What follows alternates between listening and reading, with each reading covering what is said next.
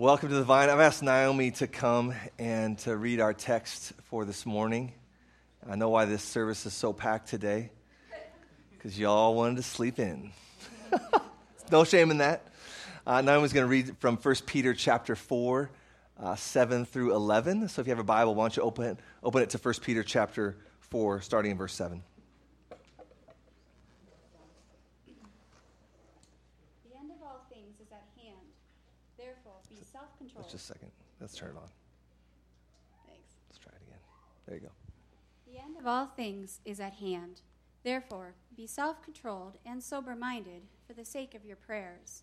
Above all, keep loving one another earnestly, since love covers a multitude of sins. Show hospitality to one another without grumbling. As each has received a gift, use it to serve one another as good stewards of God's varied grace.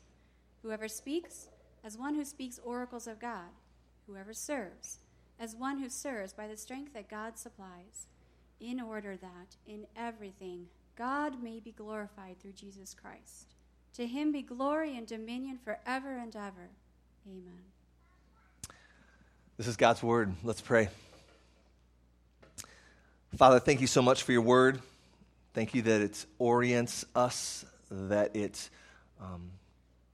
is a lamp and a light for our feet and our path. Father, thank you so much that you give it to us. We want to cherish it. We want to cling to it. We want to have our lives adjusted to it. But we can't do that, Lord, apart from your Spirit. So I need your help. We need your help. And so we ask now, Lord, would you come by your Spirit and help us to see and rejoice in who you are as you've revealed yourself and your will in your word. In Jesus' name, amen. Well, if you're new here, we've been working our way through 1 Peter, and we're over halfway through now here in chapter 4, and today we're starting in verse 7. And just to set a little context, Peter is writing to churches scattered throughout what is modern-day Turkey. And if you flip back to the first couple verses of chapter 1, you'll see these are churches in Pontus and Galatia and Cappadocia and Asia and Bithynia. And these are churches on the margins. These people were not the cool kids in culture. These people were marginalized. They are experiencing some forms of persecution. And Peter is writing to them and helping them understand what does it mean to suffer as a Christian, what does it mean to be a group of people that are marginalized on the outskirts of culture, and how are they going to thrive? How are they going to be who God has called them to be as his church with the gospel at the center, staying united as a family of believers and being on mission to the onlooking culture around them? I'll tell you one summary of the book of 1 Peter. And so today, we get to verse 7 of chapter 4. And we're going to work through all that Naomi read. And here's just the big point for today. All right? The time is short, so love well in the church and serve well in the church. The time is short, so love well in the church and serve well in the church. All right? Let's look at verse 7. The end of all things is at hand, he writes. Therefore, be self-controlled and sober-minded for the sake of your prayers. So since our days are numbered, that implies some things about how we're going to live, right? It's kind of like this. I think about this often in parenting. I think this is a good way to think about what Peter's writing at here. So in parenting, we realize if you've had a kid for more than about 5 minutes, you know that they grow and they change rather quickly. It seems like just yesterday I was changing diapers, and now we got a kid that's almost ready to start driving, right? It goes like that. And so we know this is the reality. Time is short. They're not going to be with us forever, right? We only get one go around with these kids, and since that's the case, that should have some implications for how we live as a family, right? So one of the things that we're excited about is making our family a priority. So we may not be shuttling our kids around, 4 of them, to like thousands of different activities at the expense of family time. Now, some activities are good, right? But if it's all consuming and we don't have margin for anything else like church and family and meals and stuff together, we're out of bounds. Okay, so in light of this short window, our family's going to look like something. We're going to prioritize our time together. We're going to prioritize repentance and forgiveness. We don't have time to waste in just getting entrenched in relationships that can be reconciled. We want to make healthy relationships in our family a priority because time is short. We're going to speak words of life to each other as a family. We don't have time to just harbor bitterness. No, we want to do the opposite. We want to speak encouragement to each other. Why? Because our time is short. See, if we don't have these priorities, it's going to hinder our relationships with one another. So since time is running out with these kids, make certain things a priority. Certain behaviors should be normative, and we want to carry ourselves as a family since it's not going to last forever. And look at verse 7. Peter's saying something similar. The end of all things is at hand. So you're going to look a certain way. Because the time is short, that implies how you're going to live. That implies some things for how you're going to live. You're going to be self-controlled and sober-minded for the sake of your prayers. Okay, so let's go back. The end of all things is at hand. What does that mean? It means that Jesus has come the first time. And since we're in the stage of human existence post-resurrection of Jesus now, coming the first time, we know that the next time he comes, like he said, like he promised, is going to be the end of world history as we know it. This is just simply the storyline of Scripture. It's heading in a direction, okay? And the end of all things, Peter writes, meaning when Jesus returns. And he could return at any time. We're in the final stage of history. Not that necessarily we know the dates on the calendar. The Bible clearly says that we don't know the dates on the calendar. But we do know that we live in a time that's much closer to the end than millions and millions of people that have come before us, before the resurrection of Jesus. So oftentimes the Bible talks about the age and the ages, meaning the time in which you live. And we know that post-resurrection has signaled the final age, meaning there's only going to be one more huge event, and that's his second coming. And in that sense, the end of all things is near. So if that's the case, and it is, then how does that affect how we live? Right? He says, be self-controlled and sober-minded. Well, what does that mean? I think sometimes to illustrate what something means, it's helpful to think, we can get clarity when we think of the opposite. So the opposite of this verse would be, since Jesus is never going to return, just indulge in all your knee-jerk impulses. Whatever comes to mind, just do it, right? And be as cloudy in your thinking as possible. Does that sound right? No, we're not going to do that. We're going to do the opposite of that. Make sense? It was kind of like how I tried to approach my relationship with my father when it was clear that he was kind of in the end stages of his battle with cancer.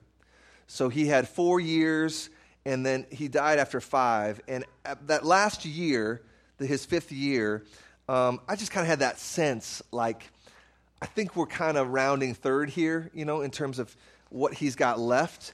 And so I needed to prioritize time with him. And I wanted to do what this verse says. I wanted to be self-controlled and sober-minded. I wanted to not just get into maybe some of the conflict that we had in most of my adult life. And a lot of that was because I wasn't as self-controlled as I should have been.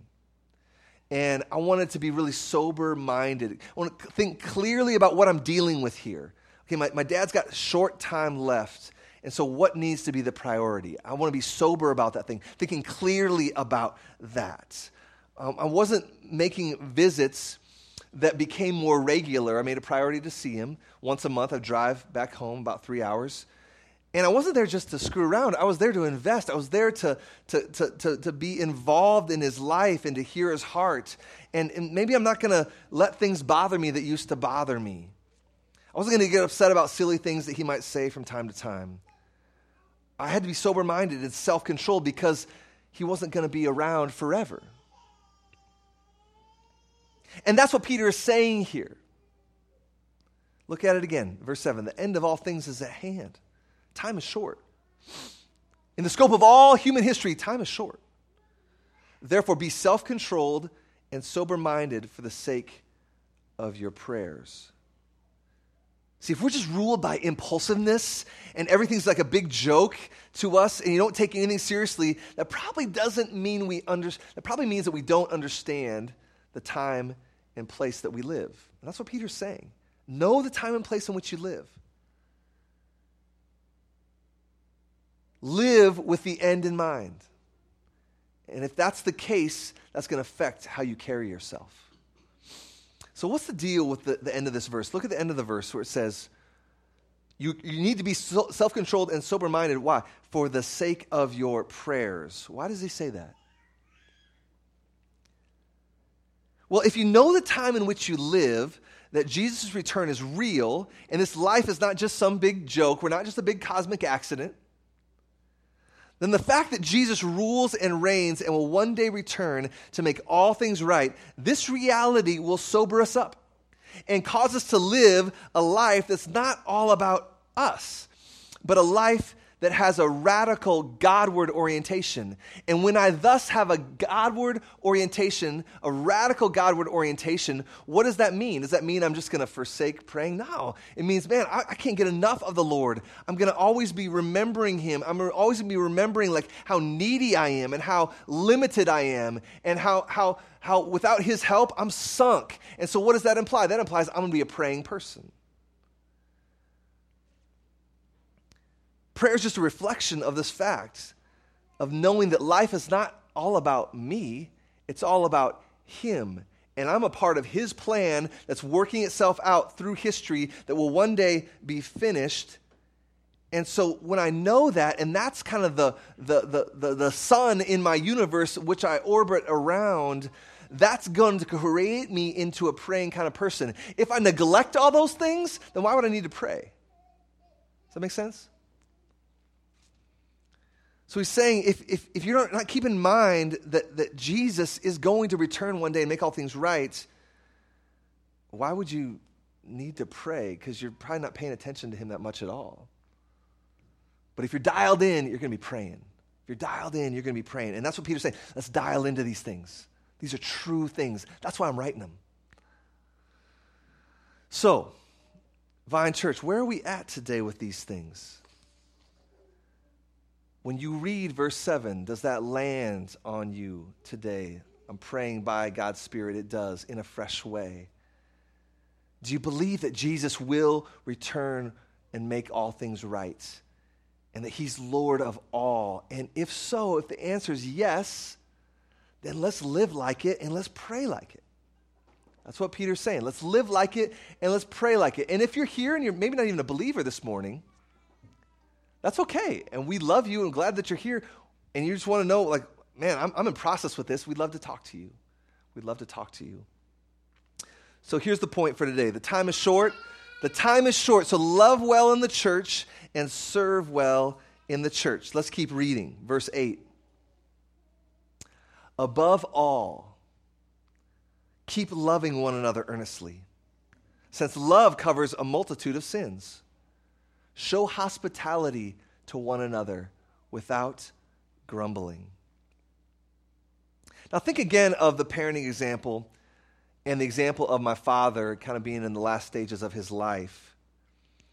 If you place yourself in those scenarios and can imagine that, window short in parenting, window short, dying father, shouldn't that imply that love would be primary, right? Shouldn't that imply that love would be the main thing I want to emphasize in our relationship? I mean, if I think back to the window, if I reflect on parenting and I reflect on in the future reflecting back on parenting, you with me?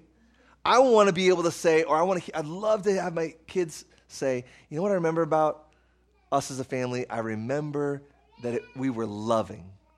I remember that we loved each other really well. Like that would be beautiful. That would make my heart sing, right? That's what we're shooting for. One of the things we're shooting for. That'd be one way to say it. And like when my dad's, nearing the end, especially, toward the end when he's really struggling, it's like, do I just approach that with whatever and just kind of be apathetic? No. Like, man, love's got to reign here. I want that to be the last memories we have. That love is going to reign here. See, we don't have time, church. We don't have time to mess around with petty arguments and gossip and silly insecurities that we all hold because we're kind of consumed with ourselves and what people think of us, and we're super sensitive and can be defensive, maybe not outwardly, but inwardly. Man, what Peter's saying is the time is short, so above all, strip it all away. This is what it boils down to. Love earnestly. It's not just kind of half-hearted love. It's not just kind of, just middle of the road kind of love. This is earnest love. He's not just wasting words here. He drops these words intentionally. It should be earnest love. Earnest love.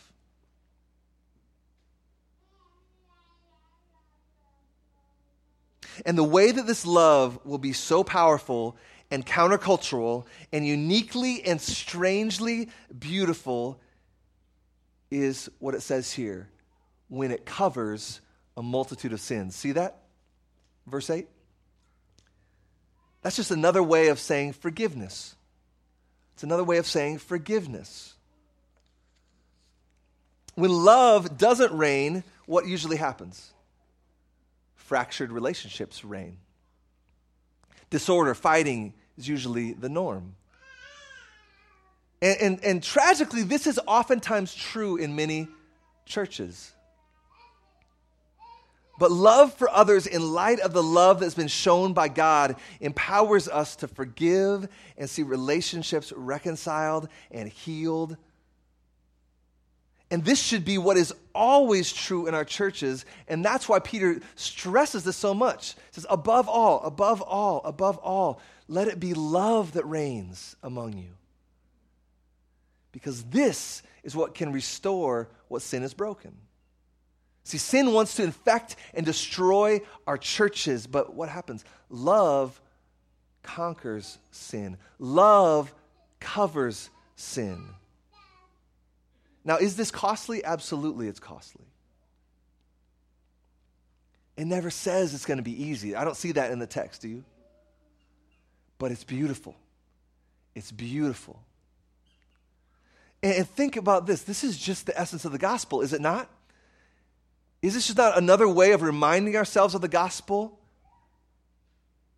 Has not God covered our sin when we come to him in repentance and faith and say, Lord, I can't do this on my own. I know I've come to the end of myself. I need you. I can't manage my sin. I've tried all the strategies. It's not working. And when you come to Jesus and say simply, I need you, what does he say? He says, I'm willing to cover your sin. I'm that merciful. I'm not going to count it against you. I'm not going to make you pay for it in purgatory. I will cover it by my blood that demonstrates that I love you. And so if that's true of us, and you're a Christian here today, and you know that's true, maybe you're not a Christian, and what I just said sounds kind of appealing. Well, you may be on your way to become a Christian. We'd love to talk to you. But if you are a Christian today, and you know that's true, I just summarized the gospel, should it not imply that we're going to embrace verse 8 for how we live horizontally? How we live horizontally. Because if God has treated us like this, how could I not treat my brothers and sisters that way in the church? When maybe they need to be forgiven. Or maybe when you need to be forgiven. When you need to have love cover your sin. So, where does this need to come alive in our lives? Maybe it's a spouse. Maybe it's a roommate. Maybe it's a coworker. Maybe it's a neighbor. Who do you need to talk to today? Maybe it's a family member or an in-law or a child. Who do you need to talk to today? Maybe it's a simple note. Remember that time Send a text, an email. Maybe you're remembering that time when you offended somebody and they graciously covered your sin. And you write to them and you say, man, when that happened, that impacted me. It reminded me of my relationship with God. Thank you. I love you. Maybe it's just a simple note. Maybe it's a situation that's not quite yet resolved. And you want to see love covering a multitude of sins that maybe you've had to bear or maybe you've committed, but you got to go a couple more rounds on reconciliation. Maybe that's what you're called to today. Maybe simply in your city group. Above all, keep loving one another earnestly. Notice that it doesn't say, wait around for others to love you before you dive in to love others. Now, this is an active kind of love that Peter's calling the church to. Our city groups get really beautiful when we take very seriously verse 8. And you walk into that room, and it's a room of diversity, and these aren't people necessarily that you picked to be best friends with, but they've been picked for you. And it's kind of like your family, where you didn't pick your mom and dad, you didn't pick your kids. They've just been assigned to you. And so what are you going to do now? Well, the Bible says we're going to love one another. We're going to love one another because that's how God has treated us. And so, man, maybe we just need to go for this in our city groups and see them to be beautiful, as messy as they can be, and it's not as perfect as it can be. But man, that's not my orientation. My orientation is verse 8. My orientation is I'm called to love. So who here can I love? Well, these people are sitting here, so I'll just start with them. Right? What is it for you today? Where is it for you today? Again, time is running out, Peter's saying, right? Verse 7. So we don't have time to screw around with sins of bitterness and resentment towards other people. Like, God wants you to be free, and there's no freedom in self and selfishness that doesn't want to love. It just wants to be like, no, I'm going to wait around for y'all to hook me up, and then maybe I'll reciprocate. There's no freedom in holding grudges. There's no freedom in bitterness. Above all, keep loving one another earnestly, since love covers a multitude of sins. Verse 9, show hospitality to one another without grumbling. And hospitality is just kind of a subset here. We're not going to spend a ton of time on verse 9. But hospitality is just a subset of love. If you love people, and in an ancient culture in the Middle East, hospitality is the number one indicator that you love someone, that you're with them. That's why Jesus got in so much trouble, because he hung out with sinful people. He hung out with the people that were like notorious sinners. And he was hospitable with them. And the religious people hated him for it. It's the number one sign of love and acceptance. And so if we're going to be a church that's truly loving, a subset of that, even in our culture too, is going to be hospitality. The time is short, so love well in the church and serve well in the church. Let's keep reading, verse 10. As each has received a gift, use it to serve one another. So here's our serving part. Talked about loving, talk about serving now. As each has received a gift, use it to serve one another as good stewards of God's varied grace. Whoever speaks, as one who speaks oracles of God. Whoever serves, as one who serves by the strength that God supplies, in order that in everything God may be glorified through Jesus Christ. To him belong glory and dominion forever and ever. Amen. All right, let's look at this text together. Let's just break it down, walk through it. Look at what it says. As each. So right out of the gate, the number one assumption is there's an eachness, if you'll endure the term here. It's not just a couple people. It's not just like the kids that are like talented and gifted or whatever. It's not just half the people. No, it's each one of you. He's writing to churches, remember. This is a corporate each, okay? So it's like every single one of you. What? What about you? You've received a gift. You have a gift, right? You've got gifts that you're called to use, okay? And so why is that? Why do each of us have gifts to use? What does it say? Does it say the reason you have your gift is so that you can be selfish with it and be all about yourself? It's not what it says. Does it say that the reason why God has given you a gift is so that you can be really jealous of other people's gifts that you really like and wish that you had? It's not what it says, does it? Does it say that the reason why God gave you his gifts so you can get a huge head and look down on everyone else who's not as awesome as you? It's not what it says, is it? What it says is, look at it.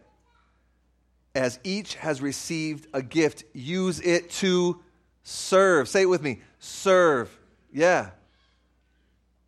So your gifts are not an end in themselves. The end is service. See that? You're called to serve. But it's not just serve in the abstract. What is it? It's serve, what does it say? One another. And in light of the audience, he's writing to the churches scattered throughout. You're called to, I have a gift. Everyone's got a gift. And I'm called to use it to serve one another, meaning the gathered body of the church. So the reason why y'all have gifts, we have gifts, is so that you can bless the church with them. Now remember who he's writing to. He's writing to a marginalized people. These people do not have cultural advantage for being a Christian. There's zero cultural advantage. There's just mainly, you're weird, and maybe I'm just going to ignore you, but at worst, I'm really going to persecute you, maybe kill you. No cultural advantage whatsoever. And so what Peter is saying here is, you got to understand that if you're going to do this and make it and really fulfill the mission that God has given the church to make disciples of all nations, the church has got to be strong. The church has got to be together. And the number one way that's going to happen is if you know how you're wired and you're going to use it to serve the strength and the beauty of the church that's on mission. You with me?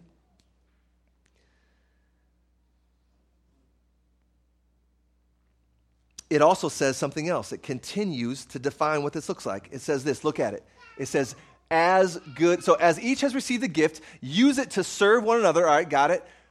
And how? As good stewards of God's grace. Now, steward is not a word that we use very often in our culture. I can't remember ever in my life when I've talked about being a steward of something. But the Bible uses it, so we need to know what it means. What it means is a steward is someone who's been given charge of something.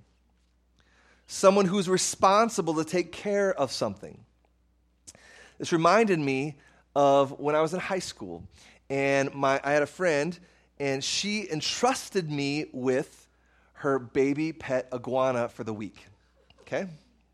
Far-fetched, I know, just go with it. So I'm entrusted with this, I was going to say cute, but maybe some of you don't think cute little lizard. And iguanas are good pets, they're real chill. And so she's entrusting this iguana with me. I'm in high school, and I'm supposed to care for it and be a steward of this little animal while she's gone on vacation. And so things were going well. I would get it out. I would play with it, put it on my arm. Inside, it's like super chill. And, you know, for that reason, iguanas are oftentimes great pets. But then I took it outside. And it failed to dawn on me that when you take a cold-blooded animal and you take it outside in the sun on a hot Iowa day, they're going to get a little more excited. And I didn't have a leash on this iguana. And so iguana's sitting here, and we're in the sun, hot, sun beating down, and it gets excited. And it starts tearing down my arm, down my back, and it's just darting through the yard. Now, these things are fast, right? And I'm freaking out. It's kind of like... if you guys have seen the movie Rocky, where Mick makes him chase the chicken, you know what I mean? For the conditioning drill, that's what I was doing. Run around the yard, chasing this little iguana that's, flapping all over, arms and legs everywhere, and I can't get it, all right? I'm not being a good steward of my friend's pet. And it darts through the fence, and it goes into my neighbor's garage. And now I'm like, oh, no, I'm never going to find this thing. Well, thankfully, it went in the garage. I hopped the fence in one single bound, super adrenaline, you know what I mean? And I open the door, and there it is, just sitting there staring at me. And I get a box and I cover it. It was all fine. But for a moment, I'm like, this is a problem. I'm not being a good steward, and I'm being very irresponsible. And my friend's going to return, and she's going to say, I gave you this precious creature so that you could cause it to flourish under your care, not so you could lose it. I didn't want to hear those words. And many of us use the gifts that God has given us kind of like that. And we're not stewarding them well. And that's what Peter's calling us to today. It's like good stewards, good caretakers, managing it well. Maybe we ignore them, or we use them in the wrong way, or we're passive about them.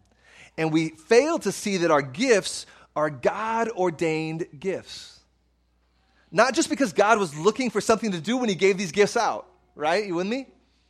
He wasn't just bored and was like, oh, I got some gifts I need to give out. All right, whatever. No, but God has given us gifts, each one of us. Why? So the church can flourish under our care, in a sense. The church is obviously under Jesus' care, but he's entrusted it to us as well. That's why he calls us to do these things this morning, to serve one another with our gifts. He calls us to be good stewards of these gifts so that the church can flourish. And if we neglect this, it may stunt the growth of this church that Jesus died for. It's all about using our gifts, the one another, so that the church can flourish. So Peter's just saying to them then and to us now, all hands on deck. Everyone's got to be engaged. Know your gift. Go for it. Let's do this together. No one on the margins, right? No one on the margins. The church is structured to thrive when all of us together use our gifts for the sake of blessing others and the church as a whole. Now, some of you this morning are new here today, and maybe this might not totally apply because you're still kind of checking out the Vine, or maybe you're visiting with us today, and this is going to apply to your church home somewhere else. But if you've been with us a while, especially if you're a member, man, it's all hands on deck. Let's dive in and do this together. This is God's will for us based on God's word. And let's just keep fleshing this out. Verse 11. He keeps going on this theme. So he just kind of illustrates what this is supposed to look like. Whoever speaks, how are you going to do it? Well, speak as one who speaks the very oracles of God, meaning taking it seriously, going for it. Like if I'm speaking the very oracles of God, that implies something for how I'm going to speak, right? Whoever serves as one who serves by the strength that God supplies. So like, man, if God's supplying the strength, I'm going to go for it.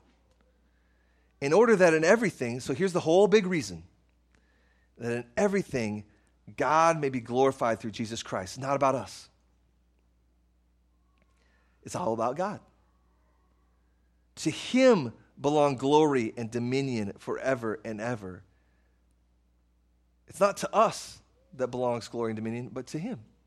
Our gifts aren't all about us. No big prideful sense of how great you are. But no, man, if you use me, Lord, I'm just grateful to you. Thank you. And so all this, the translation here is go for it. That's the short, quick translation. Go for it. Get after it. God's glory is at stake here. We make God look really good to an onlooking world that maybe would rather marginalize us when they see the beauty of Christ's love working through his people by the power of his Spirit, so that disciples are made and churches that cherish these things are multiplied over and over again throughout the world. So go for it. Use your gifts with vigor and passion, with the strength that God is supplying you. He's already given it. Step into it. Reject passivity and go for it. That's what these verses mean. That's what Peter's calling the church to. That's what God is calling the church to. So, here's what I want us to do today. Some of you know your gifts really well and are using them. And man, we've got tons of evidence of that at the Vine, and we're so thankful for that. We've got volunteers every week helping with kids. And they're not just there to babysit, they're there to help raise up the next generation and disciple them, right? That's a really neat, that's a great calling. Many people are using their gifts in that way. A lot of people are using gifts of hospitality. You love to just be gracious with the home that God has given you, to love and bless people. A lot of you love to just serve in behind-the-scenes kind of ways, like tech stuff, or cleaning the church, or doing coffee, or organizing things, or leading your city group as you seek to serve people in the city of Madison. Or some of you are leading, you have gifts of leadership, so you're leading city groups, or you're a deacon, or you're an elder. Many people love to just pray, and so you're leading the prayer time in your city group. I mean, I could talk forever about how many great people we have at the church that are just doing so many great things, and we couldn't do this without it. So we're already doing a great job in some ways of doing what's here in our text. But there are some people that I think probably are still being a little passive with their gifts. Or you maybe just don't know what your gifts are. You're not really sure. So it's hard to know where to serve. So if you're in the passive category this morning and you know there's more in there, let's just flesh out the why. Like, why am I passive? Is there something about diving in here that I'm not sure about? Well, man, we just need to talk then. Talk to your city group leader. You talk to me. Talk to one of the other elders. And man, let's take God's word seriously and let's go for it. But if you don't really know what your gifts are, let me maybe help you with that this morning. And this might apply maybe to those that are a little younger, but it could apply to anybody. Just ask yourself a few questions. I find this really helpful for myself in clarifying. When do you feel most alive? When do you feel most easily motivated and like awake, like dialed in? What would you do if time and money were no consideration? What would you just gravitate toward naturally? What would you easily do for free? What do you gravitate towards naturally? What comes easy to you? Now, when I ask that, what comes to mind? What comes to mind? There's probably a way for every single person in this room to answer that. What comes to mind? And here's what I want you to do. I want you to, with whatever came to mind, if you're not really dialed in yet with serving and seeking to bless the church through your gifts, I want you to get with your city group leader and talk to them about this. Like, where could you use your gifts to bless the city group? Maybe it's hosting and hospitality. Maybe it's your city group serve and helping organize that. Maybe it's facilitating prayer night or bringing food or organizing stuff or any number of things. Just sit down with your city group leader and say, man, I feel like the Lord has wired me up this way. How could that get fleshed out at the Vine? And if you're not in a city group yet, man, let's get you in one. You can sign up online, top of the first page of the website. But this isn't going to happen unless we actually talk about it. And unless we try to maybe do it in community together, okay? And here's the other thing. With that thing that you thought of, another great step is just simply this. Go to someone that you love and trust and someone that really knows you and just ask them, I feel this internally. Do you sense this about me externally? Meaning, do you affirm these things that I'm feeling? And if it's yes and yes, that's a really good indicator that you're on the right track. And then taking 1 Peter 4, 8, 9, and 10, just go for it. Go for it. The time is short, so love well in the church and serve well in the church. Let's review again this last verse, and then we'll be done. Why? What's at stake in all of this morning? What's the whole point of this short discussion on knowing that the time is short, and so we got to love well and serve well in the church? Well, it's this. In order that everything, read it there, verse 11, in order that in everything, what? We may be glorified? No, that God may be glorified through Jesus Christ. So Jesus is the point here. Him being glorified is the point here. To him belong glory and dominion forever and ever. This whole thing is about God. It's not about us. That God would get glory, that an onlooking world would look in and go, man, look at this community that's strong and serving each other and loving each other so well. There must be something to this God that they worship. And to the degree that we can get over ourselves, our churches get really beautiful. To the degree that we can get over ourselves and remember that our greatest joy in life is found not in seeking to quench our thirst in a consuming focus on self, but an all-consuming focus on God. That's where the thirst gets quenched. Because Jesus said, come to me, all you who are thirsty. Come to me, all you are thirsty. And when you do, rivers of living water are going to flow out of you. See, when we get that it's all about Jesus, like it says here, it's not all about us, and we preach that to ourselves every day when our feet hit the floor, roll out of bed, and today's not about me, today's about God. Today's not about me, today's about God. So what's that mean? Well, that means I'm going to love him, I'm going to love others. And when I fail, I'm going to run to the cross that preaches my forgiveness and the love of God and say, thank you, God, your mercy is unbelievable. And so I'm going to start and do it all over again. You were created to be a part of a people of God's possession. You were created to serve and love in that family. And when that happens really well, God is glorified and you get satisfied and the mission of God continues on. And let's do it together. Let's pray. Father, would you help us? We are needy, and apart from you, we can do nothing. So we confess yet again that these are just words apart from your Spirit. And so come and help us by the power of your Spirit. In Jesus' name, amen.